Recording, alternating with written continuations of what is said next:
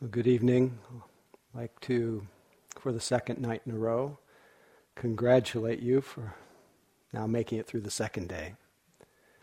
The retreats have often been called detox centers or a swamp, especially in the first few days, and sometimes the second day is even swampier than the first. So, not easy to move through the sludge, but you've made it, so proud of all of you. And thanks for your practice so far. I never forget that if you weren't here, I wouldn't be here. And it's a real joy to be with you.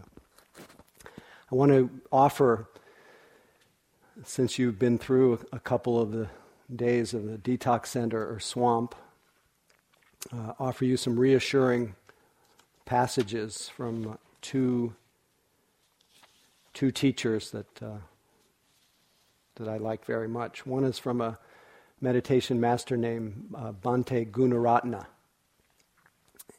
and he comments on the mind. Somewhere in the process of meditation, you will come face to face with the sudden realization that you are completely crazy. Your mind is a shrieking madhouse on wheels barreling down the hill, utterly out of control and hopeless. No problem. You are not any crazier than you were yesterday. It's always been this way, and you never noticed.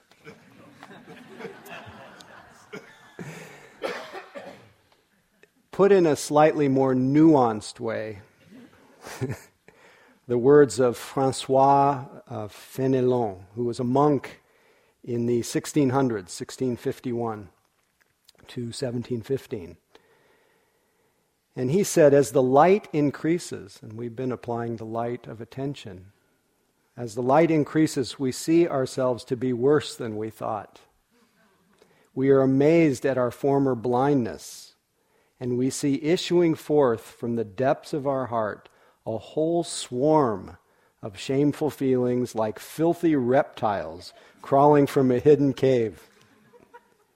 We never could have believed that we had harbored such things, and we stand aghast as we watch them gradually appear. But while our faults diminish, the light by which we see them waxes brighter, and we are filled with horror. Bear in mind, for your comfort, that we only perceive our malady when the cure begins. The whole of this practice is centered on the understanding that, as Rumi put it, the cure for pain is in the pain. And it is in general, it is our attempt to escape from pain, as Mark spoke beautifully about the practice of mindfulness last night. It's our escape from it that keeps inviting the pain, increases our dis-ease. So tonight I want to talk a little bit about the path of the Buddha's path of awakening, the Buddha's way to come to the end of so much distress that we carry around. And when I talk about this, I'm not just offering a teaching, although it will be centered on the teaching of the Four Noble Truths, and I want to highlight a little bit the five hindrances, the difficult energies that arise for everyone. But with all wisdom teachings, and the Buddha was no different, the Buddha had teachings.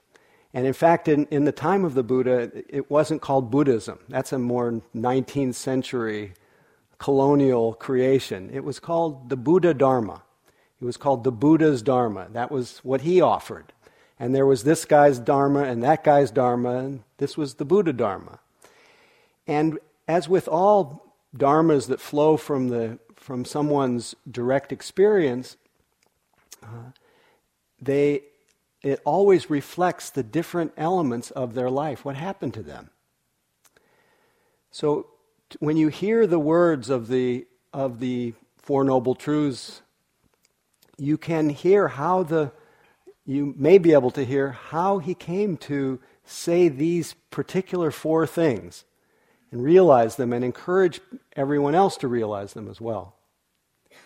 It all started when he was in his 20s. He was, relative to his time, exceedingly privileged. Whenever I think about his level of privilege, it's very much like our level of privilege. And I say relatively because there's a wide range of privilege here in the room. Some more privileged than others. But relative to those who don't have their basic needs met, that either from oppression or illness or poverty or war or any number of difficult circumstances, some people just don't have the conditions available to them to be able to contemplate the nature of reality. They're just constantly dealing on a survival level. So very much like us, the Buddha had time on his hands. He had a pretty pleasant situation.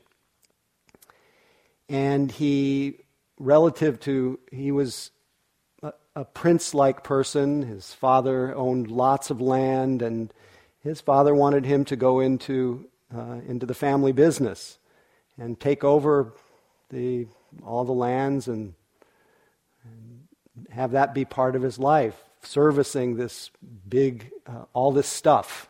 Does that sound familiar? But in the course of his 20s, like the rest of us, he started to feel rather dissatisfied. Started to feel that existential angst that says, there's something not quite right here, I don't feel right. There's something wrong with me. And there's something wrong with the way I'm living. I'm just not happy. I'm chronically, in spite of all of my comfort and privilege, I am dissatisfied. Does that ring true to anyone? I'm innocently, and because I love myself, I want to be happy. I want to search, and so I'm going to search. And this is exactly what happened to him. But he didn't know where to go, didn't know what to do exactly. But what really turned his attention toward the very thing that we're doing here, and we've all had our own version of this. So you really are by the virtue of coming here, you are walking in the footsteps of the Buddha. And when I say that, in the footsteps of you could put it in terms of the hero's journey, of having that awakening and then that urge to find that deep meaning, that your bliss, your beingness, as they call it in Hinduism, Satchidananda. But he was grappling for what to do, but then what really turned a rather laissez-faire experience of dissatisfaction into a passionate confrontation with his dissatisfaction was his meeting with what are called the four heavenly messengers. He, in the course of his restlessness, he started to wander around the area where he lived, and it's said that his father tried to protect him from seeing anything that would disturb his mind, anything that would make him not want to follow in his footsteps. But nevertheless, he was able to wander around, and he saw face to face, and this may not seem like a big deal to us, but it speaks to our tendency not to see these things, but he saw the face of sickness, someone his own age. And he saw that any kind of pride that we have in our health is foolish pride, because we're very vulnerable. And then he saw an extremely old person, and he saw that any pride in youth was also foolish pride. And then he saw a corpse.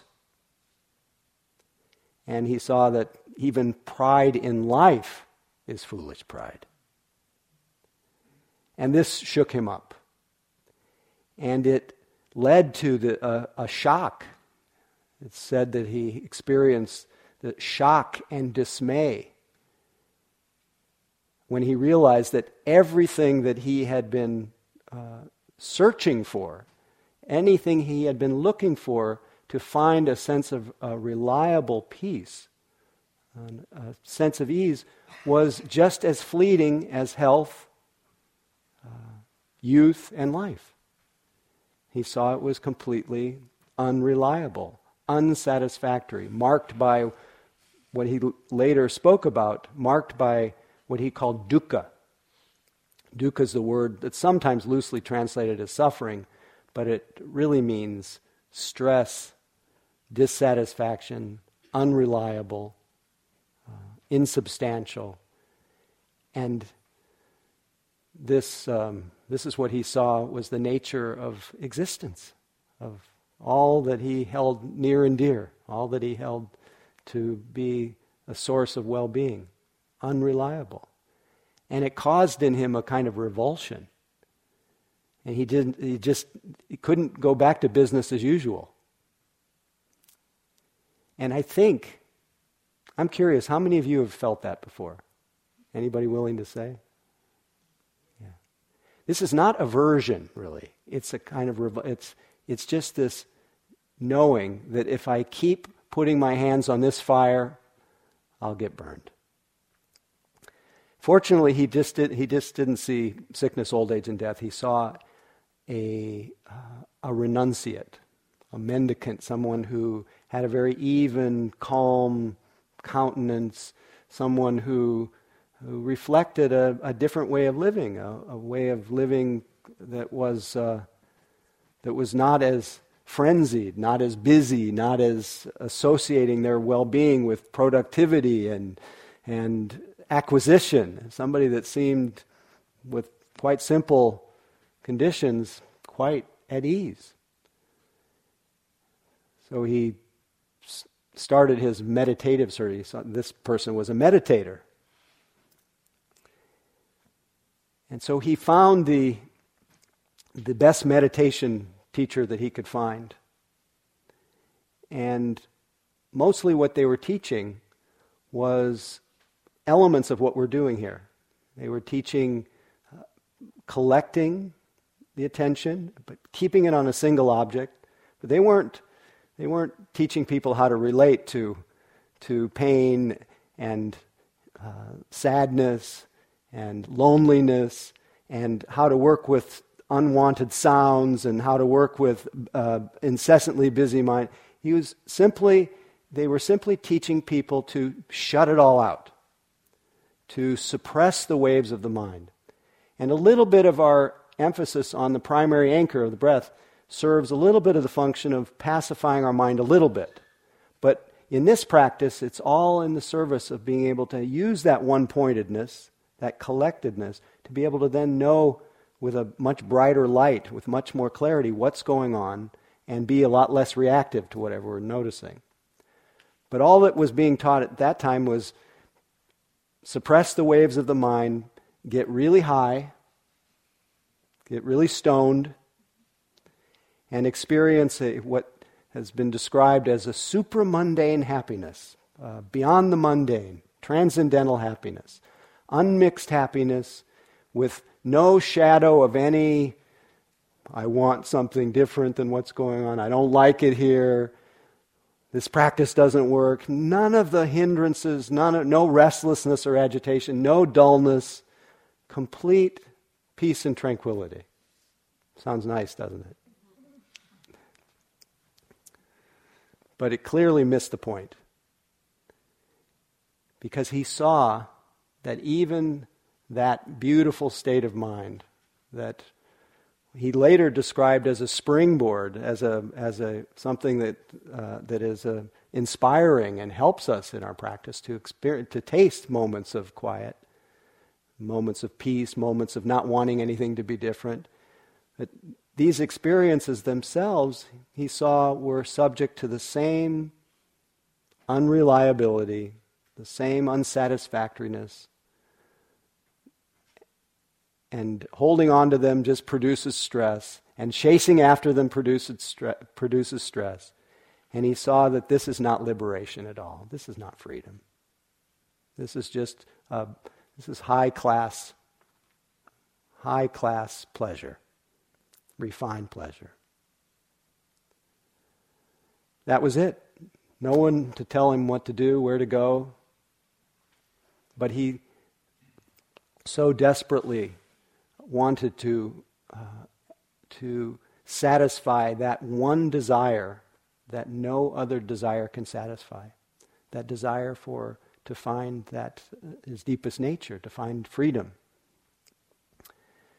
So he went out on his own. At first he started hanging out with some people he thought were really serious like him, but they were starving themselves and doing ascetic practices, and mostly all it did was make him really hungry, and his mind unable to meditate at all.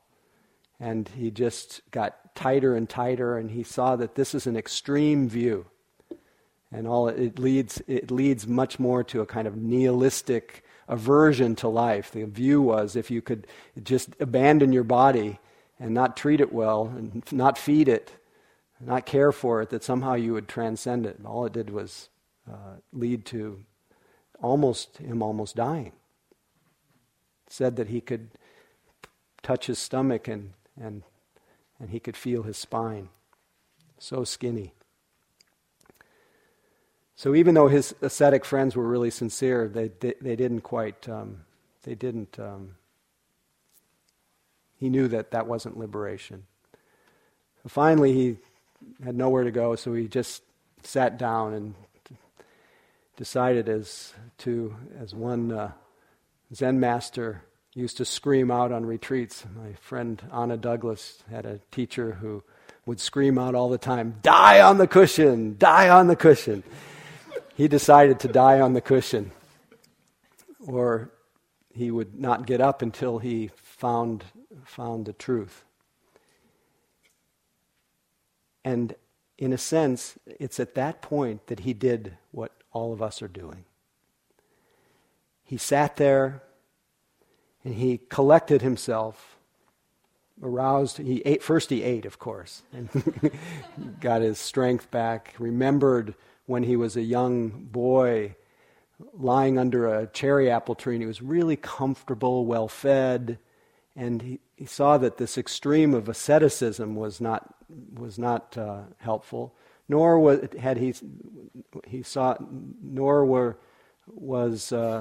complete indulgence in sense pleasures, which he had done in his younger years. So he began to see that there's got to be a middle place that goes beyond both. It doesn't go to an extreme. So he sat there, moderately comfortable, well-fed, etc. He used some of the tools that he had developed, concentration, but then he started to pay attention to the flow of his experience. That rare turning of attention to, not to get somewhere, but to turn face to face. And an element of, as Mark was talking about mindfulness last night, one of the ways it's talked about in the sutras is it has three qualities to it. It's not just, I notice this. Great, we can all be great noticers, but it's a kind of noticing. And the way it's talked about is, the first element is face to face. It means you're not just glancing at something, you're right there.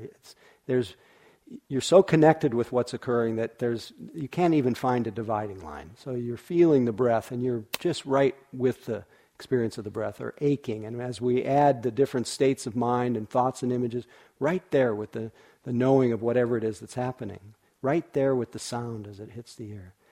So there's face-to-face, and then the quality of what's called non-superficial, which means you sink into whatever you're noticing. So if you're exploring sensations, as we expanded today, you don't just observe them at a distance, but you allow your attention to become gentle and subtle and really take it in and sink into the middle of it. And then the last part is sustained. So face-to-face, non-superficial, and sustained. So you actually experience the nature of whatever it is that you're paying attention to. So it's not, oh, I saw that. It's not just little pings.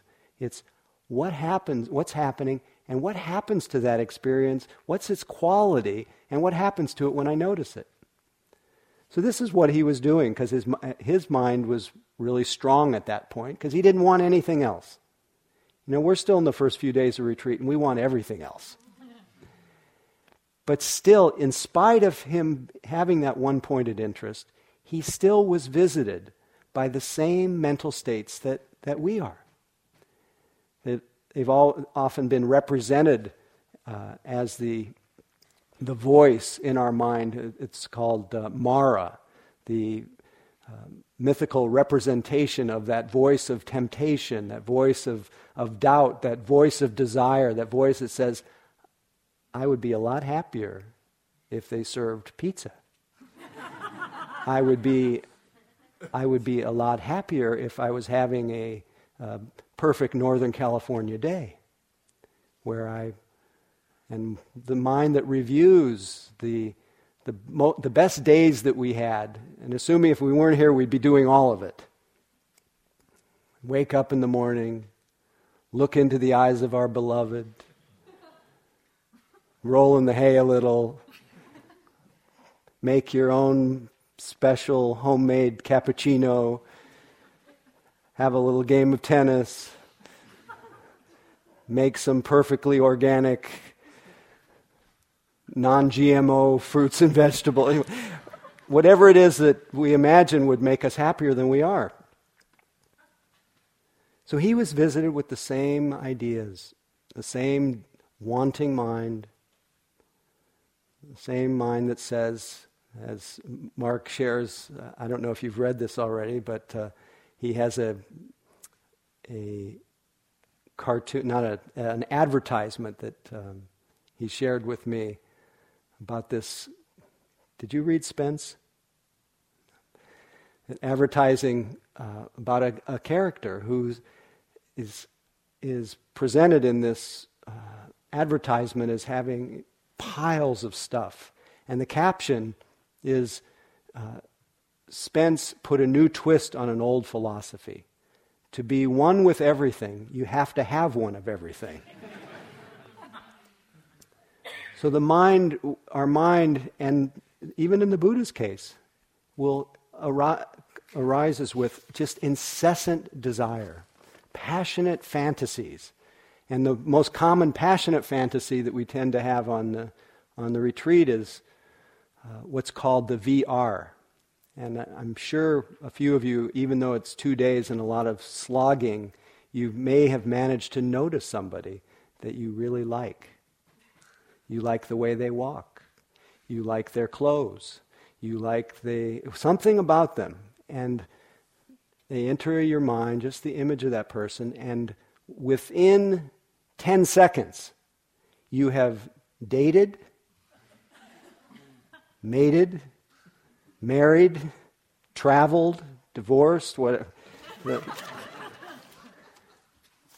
And it's not so much the words of the fantasy, it's this amazing force of desire that seems so compelling and colors your experience so much that you're certain that that person is the secret to your happiness. And it can be quite painful. It can be quite painful. And the reverse is also true, which is what we call the VV, otherwise known as the Vipassana vendetta,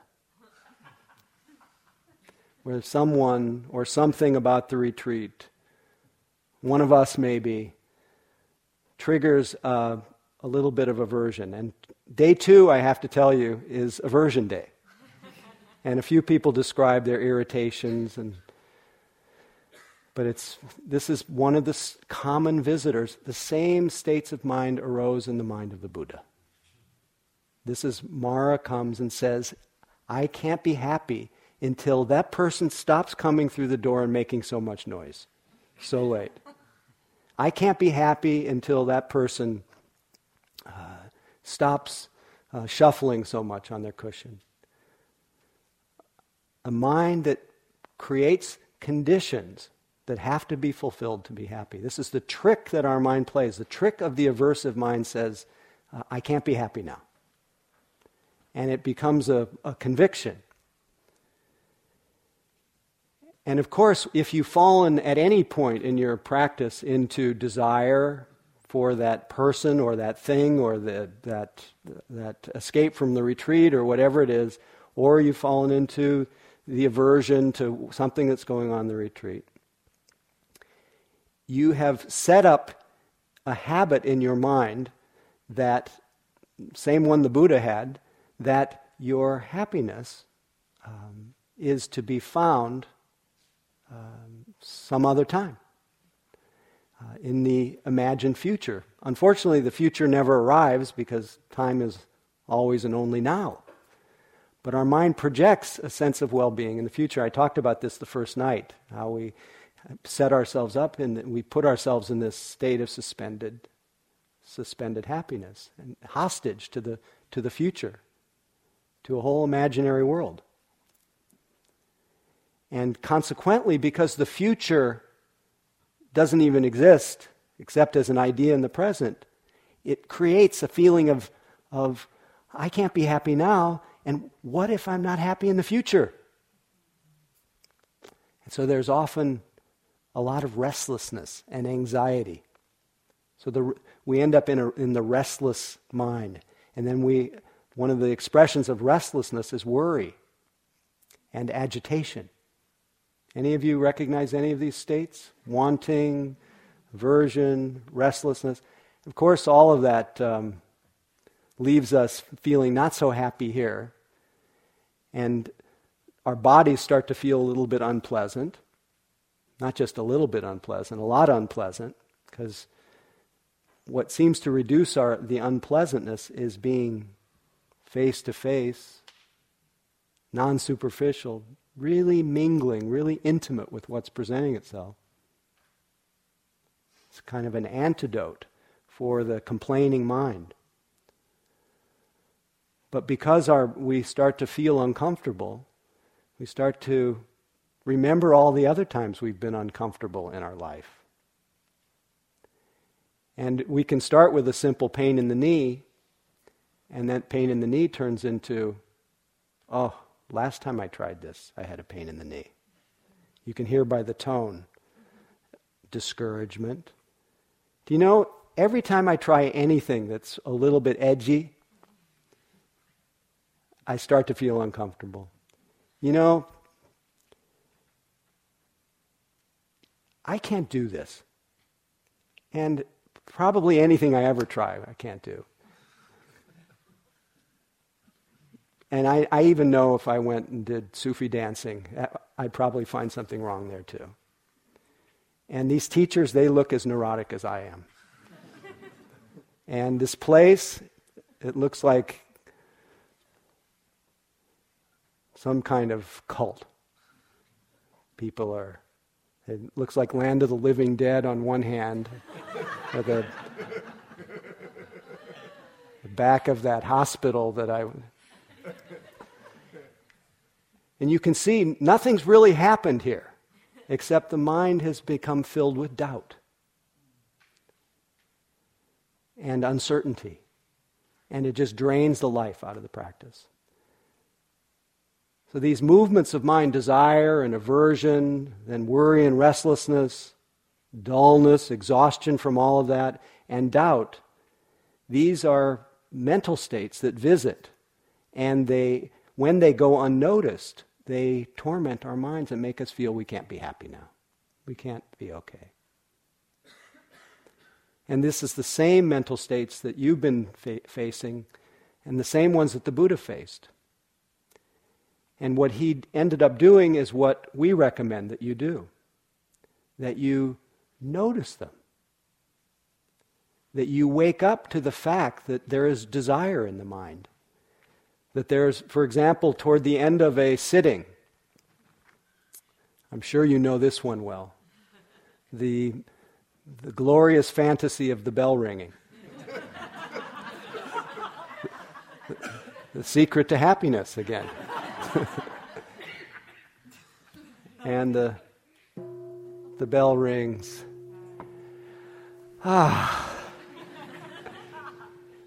And we fall into that misplaced understanding of where the happiness really came from. No doubt that we feel better sometimes. But what really makes us feel relief is not so much the bell ringing, but it is the end of that state of waiting, that state of wanting, that state of dependency on the bell ringing for our sense of well-being. So the next time that you notice the desire for the bell to ring, instead of getting all caught up in the bell being the secret to happiness, take your attention away from the bell. This is what the Buddha would recommend, I think. Take your attention away from the bell and feel that state of wanting, that state of waiting. Feel what that's like in your body. And notice what happens to it. More often than not, once that feeling of wanting meets the light of attention, you actually pay attention to it, it doesn't last that long. What feeds these states of mind that make it feel as though we can't be happy is not noticing them. So the very things that torment us end up in our practice, just as they did for the Buddha, becoming the path. Becoming as one teacher, Trungpa Rinpoche, called the manure of Bodhi, the fertilizer of our awakening. So we explore the feeling of desire. We take our attention away from, if we can, for a few moments, from our Vipassana romance, or from our Vipassana vendetta, and we feel what the state of desire or aversion is like. It has a few different effects. It allows us, one, to see that these states of mind are changing, and we don't always have to gratify every desire or get rid of everything we don't like in order to find relief. It is in the nature of that experience, once it's noticed, to arise and change and pass away. It's like weather. Desire is like weather. Aversion is like weather. Same with worry and agitation, once we notice it. And even with doubt. Sometimes we need other antidotes. I don't want to get too much into that tonight.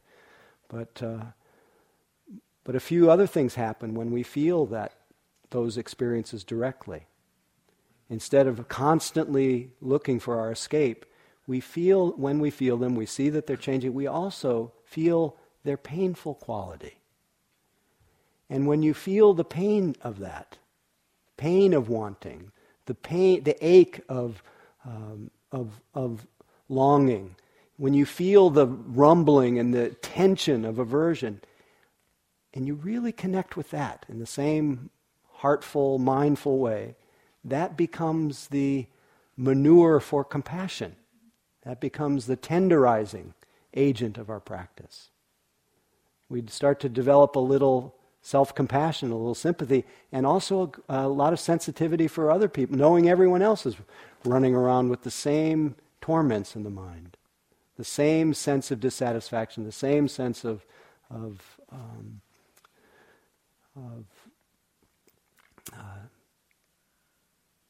suspended happiness. We're all in it together. So what the Buddha did was face these things. And when he faced these different voices of Mara, the wanting mind, the aversive mind, the restless mind, the doubting mind, a voice came to him that, who do you think you are sitting there and thinking you can get enlightened? What he did at that time is he touched the earth.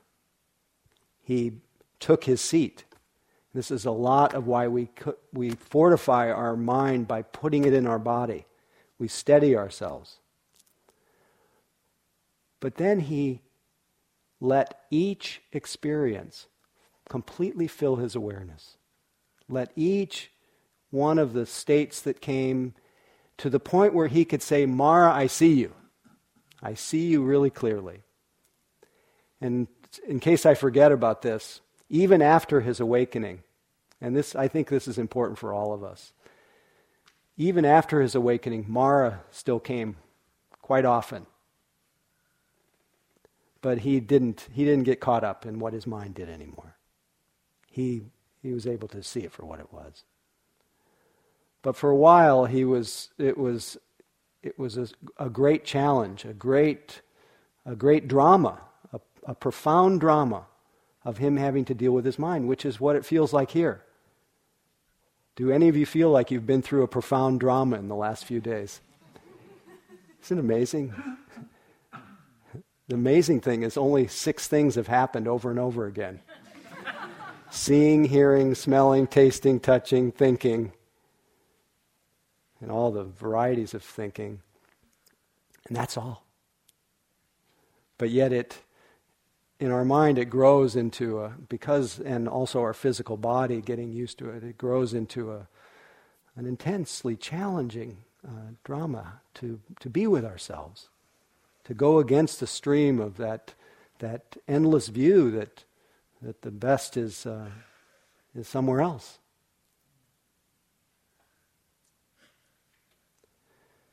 So he sat there, and an interesting thing happened. And hopefully, and many people have described this, you maybe didn't know you were describing this, but the more he paid attention, the brighter his mind got. It was as though his senses were getting cleaned by everything he paid attention to, until his mind, his attention, the way he described it, his mind was shining in its clarity. And so there was more light. And many people, or one person today in particular, said that all of a sudden the pictures in here looked brighter. The tapestries, they were kind of dull before, and now they're brighter. Now, is that because the sun shined into the room? No, our senses are clean. And you probably noticed outside with the vividness of the colors and the sounds, as though there's no sense of inside and outside. This is the natural fruit of collecting ourselves. It's what allows us. It's the same thing that happens when we connect with another person and we look into their eyes and we stay there for a while. We feel that non-separateness, and we fall in love in one form or another with anybody, even not in the romantic sense, but in the, wow, I'm feeling it right now sitting with you. Pretty fun.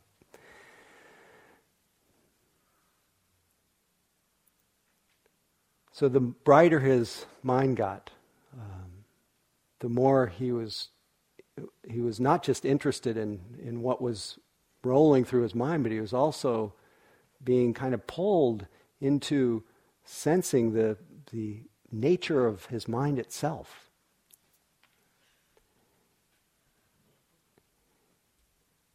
And in that process,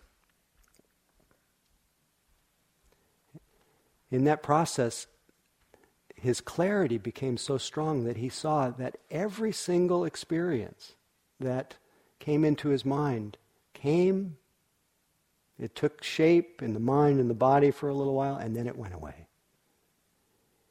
And he saw that even the most painful mood, even the most doubting thought was just doubt was doubting, that it was just happening all by itself. It was coming and going. And the more his mind stopped reacting to whatever was coming, more he saw things the way they are, clearly, the more he began to experience a taste of joy, a joy of being able to have everything come into your mind, everything happen, but he stopped reacting to it. Stop pushing it away. Stop grasping.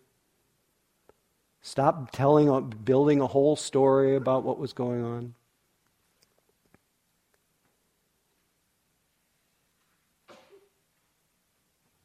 And as he rested there in what was called some call the joy of equanimity or balance,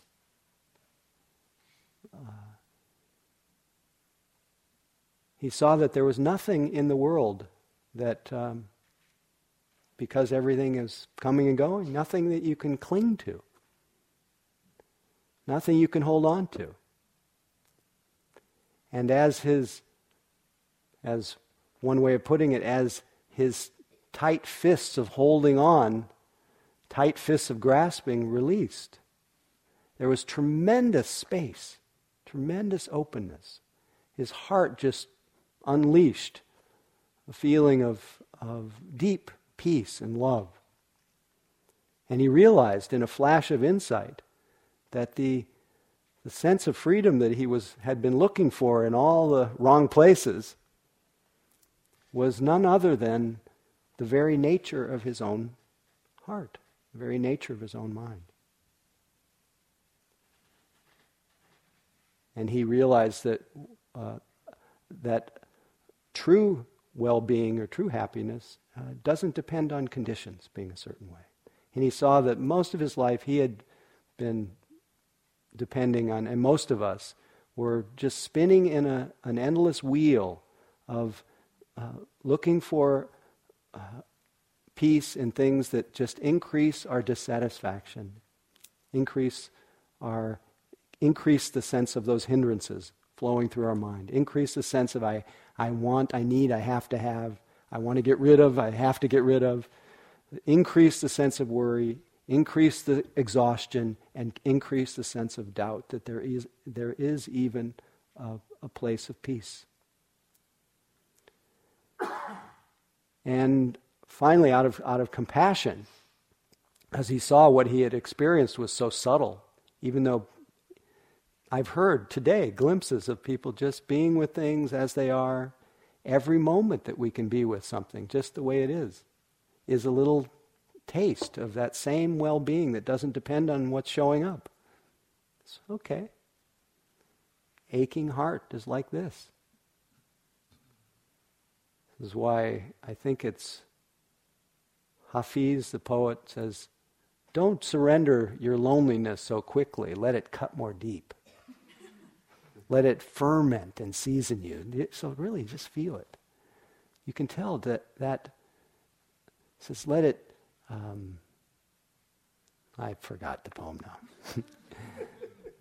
But you can hear by the words that we don't have to run from our feelings and from our likes and our dislikes. We simply need to recognize them as changing conditions. So at first he didn't think anybody could get it. Anybody could understand what he had realized. But then he thought about his ascetic friends and thought that there were some humans, some people who had just a little bit of dust on their eyes. And I consider anybody that comes to practice someone who has just a little dust on their eyes, that if pointed in the direction of themselves, they could come to the same freedom that he did. So he went to visit his ascetic friends, and at first they thought that he'd really given up the path because he looked so great. He looked terrific. But then they were just taken by how he was shining. And we have the good fortune, being on this side, of seeing what happens to people on retreat. And every retreat we are just blown away how everyone comes in kind of contracted, and then by the end everyone here looks like angels. So it wasn't just the Buddha, it's you. We're all engaged in the same process. We all have that same light that begins to shine, that heart that begins to radiate when we open that tight fist of grasping, when we just relax a little bit. And all we're doing here is teaching you how to relax with your experience.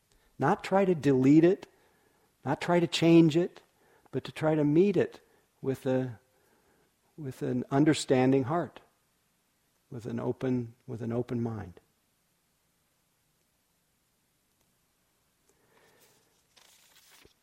So when he got together with his friends, his ascetic friends, the first teaching he offered was, the sutra was called I'll give you the short version, the Dhammacakka Sutta.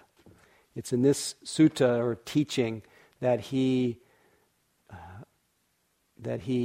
it's called, Dhamma means truth, Chakka is chakra or wheel. This was the turning of the wheel of the Dharma. This was the first dissemination of the teaching.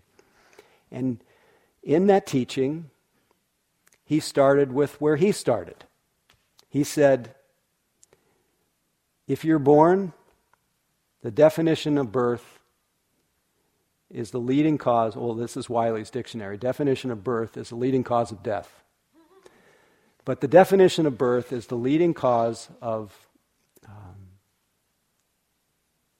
sickness, old age, dying, death, loss, not getting what you want, not wanting what you get, being separated from that which you hold near and dear, frustrated desire, wounded pride, all the things. If you're born, you will experience stress, dukkha. You will experience the unreliability, the unsatisfactory aspects of life. He didn't say everything was like that.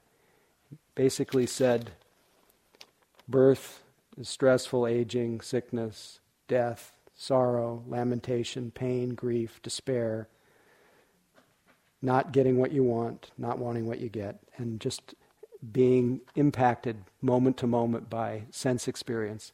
It's painful, it's stressful. And having to just get up every day and do it again. It's hard. It's not as wonderful as we make it out to be. And this was his diagnosis of our human condition. This is the first thing that he described. And he didn't stop there. He said, with this diagnosis, there is a prescription for how you should deal with this. And the prescription was precisely to turn your attention toward this, to open to it, to welcome it, to stop running from silence, stop running from your difficulties, but to just face them. Don't let your loneliness go away so quickly. Let it cut more deep. Just let yourself feel what's there. Feel what it's like to have a wanting mind. Feel how hungry you are, how much longing. Feel what that's like. Feel how much aversion you have. I was shocked during some of my long practice periods, where as I started to open to some of the underlying mental states, there were times if someone came a little too close, I felt a kind of murderous. It was wild. And I remember this was in the late 70s, so it was the time when the Ayatollah Khomeini was ruling Iran. And he was very much demonized in the West. And he seemed, when you look at pictures of him, he seemed like a very not a very loving character. Yet, when I experienced that intense ill will, my first thought was, I feel one with the Ayatollah Khomeini. I realized that I have exactly whatever I projected on him. And we often realize that if you practice. We have the whole, as Zorba said, the whole catastrophe. We have all of it. So his prescription was open to it. And you want to be able to say, yes, I sat with dukkha. And I have to say that the most joyous moments I had in my practice were the times where I was in the middle of the deepest distress.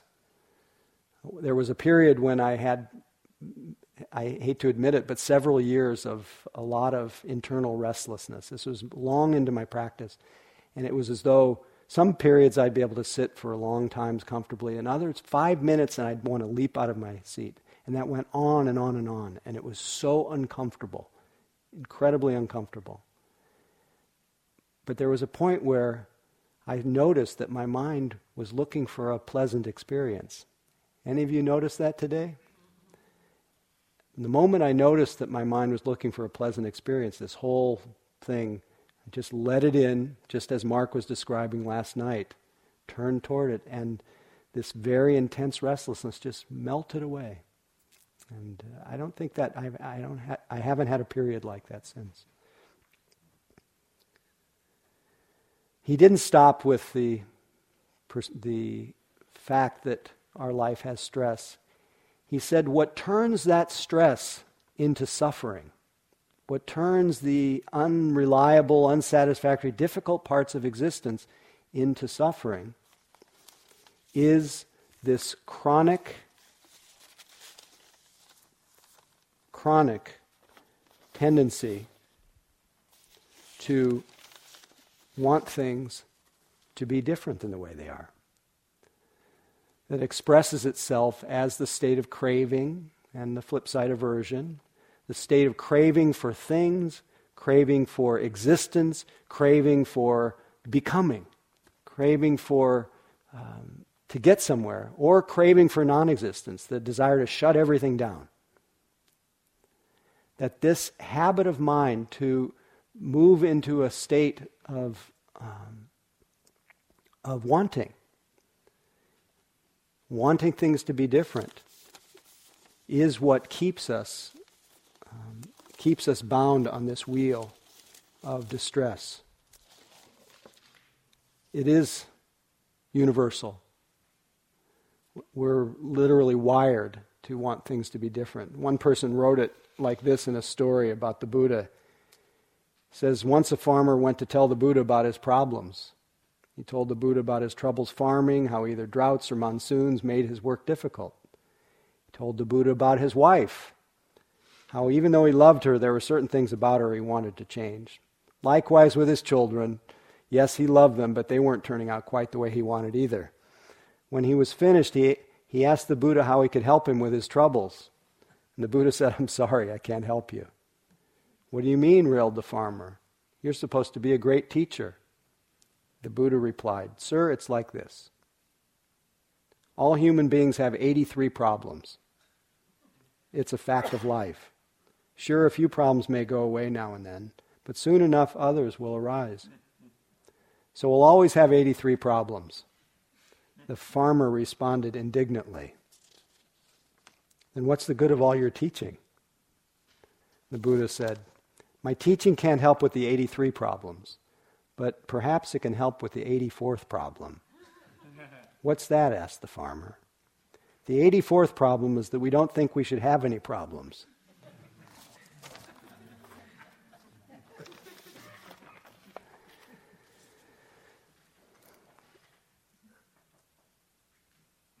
So the wanting mind, the mind that wants things to be different than the way they are, is the field of the hindrances.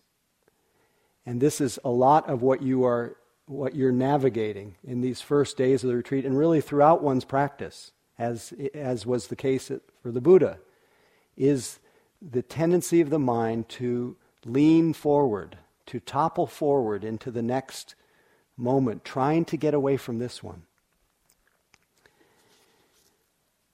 And I could speak endlessly about this, all kinds of examples, but our time is a little short. But I want to share the prescription that he had for this diagnosis, that the cause of suffering is this craving called tanha, this grasping in the mind. The antidote or the prescription is to let go, to abandon that cause, to let go into life, to die to the present.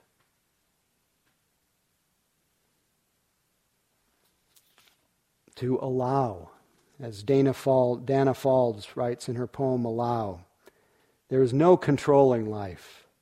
Try corralling a lightning bolt containing a tornado. Darn a stream, and it will create a new channel. Resist, and the tide will sweep you off your feet.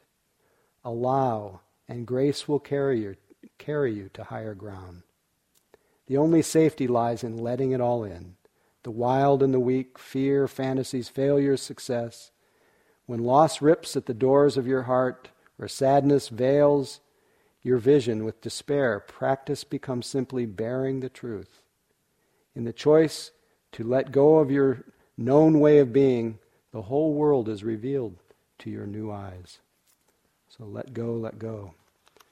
As one of my teachers, our teachers, Ajahn Sumedho put it, do everything. Practice only letting go. He says, just simplify your practice down to 2 words.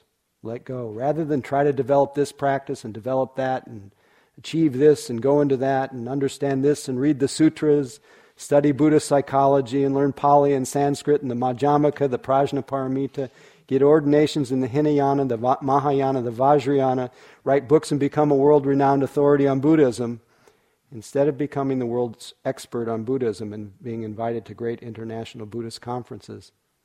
Let go. I did nothing but this for about 2 years. Every time I tried to understand or figure things out, I'd say, let go, until the desire will fade out. So I'm making it very simple for you to save you from getting caught in incredible amounts of suffering. There's nothing more sorrowful than having to attend international Buddhist conferences. Just keep this letting go as a constant refrain in your mind so it pops up on its own.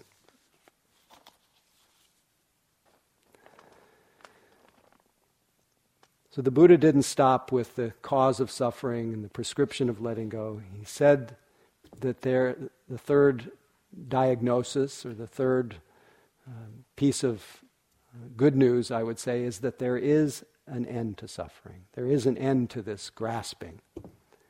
And his prescription for that this must be realized.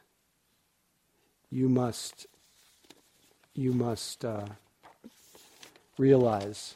And the way he described it, he said there is a field of experience beyond the field of matter, the entire field of your mind, that's neither this world nor another world, nor both, neither moon nor sun. This I call neither coming or going, rising or passing away, nor abiding, neither death nor rebirth. It's without support, without development. It's the end of suffering.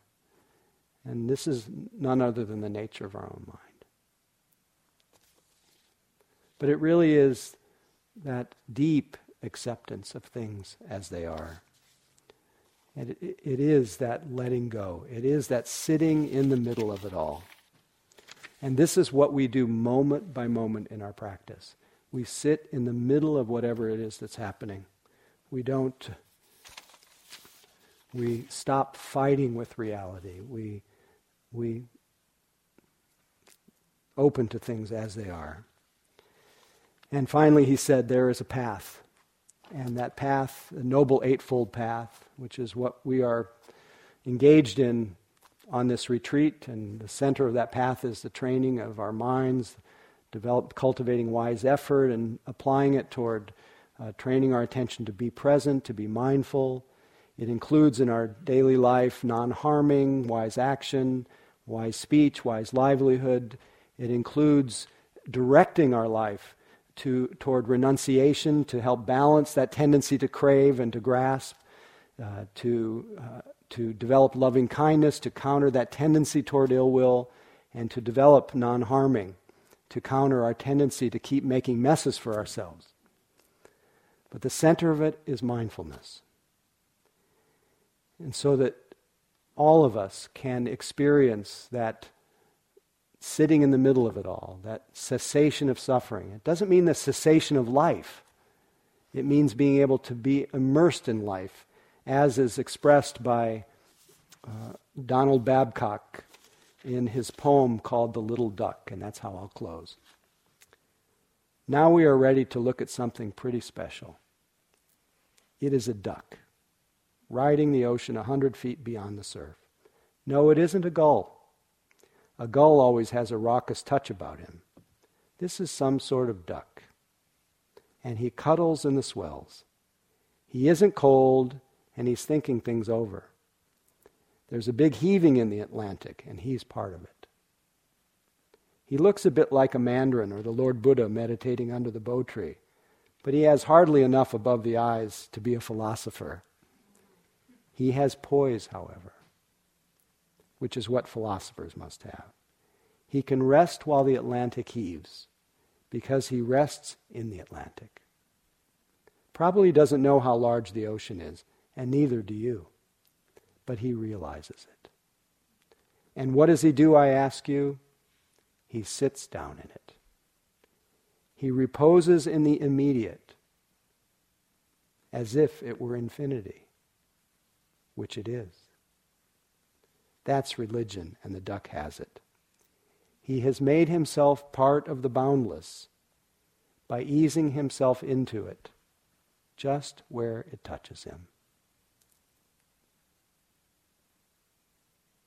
I like the little duck. He doesn't know much, but he has religion. Let's sit.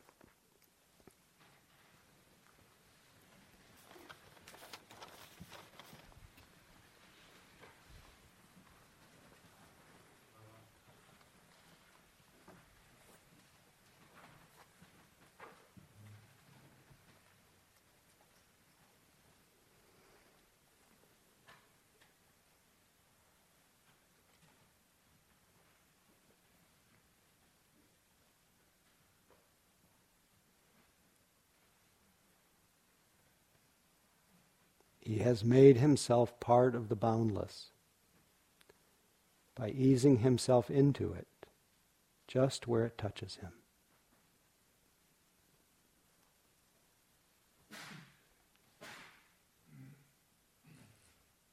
May all beings experience the joy of letting go, of letting be, as is.